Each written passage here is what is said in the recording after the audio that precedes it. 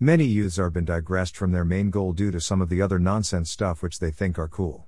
But the matter of fact is that many of them don't know what repulsion they will have to face in the future. I would like to share one short story on this. There was a guy decent innocent in school days, but as soon as he joined college he got influenced by the goons and started doing things which any of the parents didn't want their child to do. He started bunking, messing with people around, disrespecting girls, and many other things which one should not. Slowly he started doing drugs, beating up people around, which resulted in fur against him.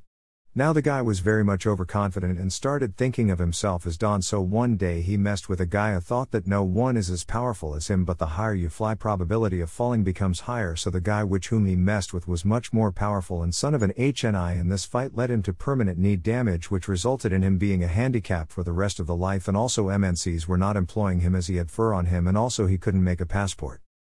So here the mistake was not only of the guy but the parents too, because the parents also fulfilled their wishes, which made the guy more stubborn and unmannered. So my message to all the youths is that don't do things which can down your career, and also be open-minded and try to look at things in a long-term perspective rather than today and tomorrow.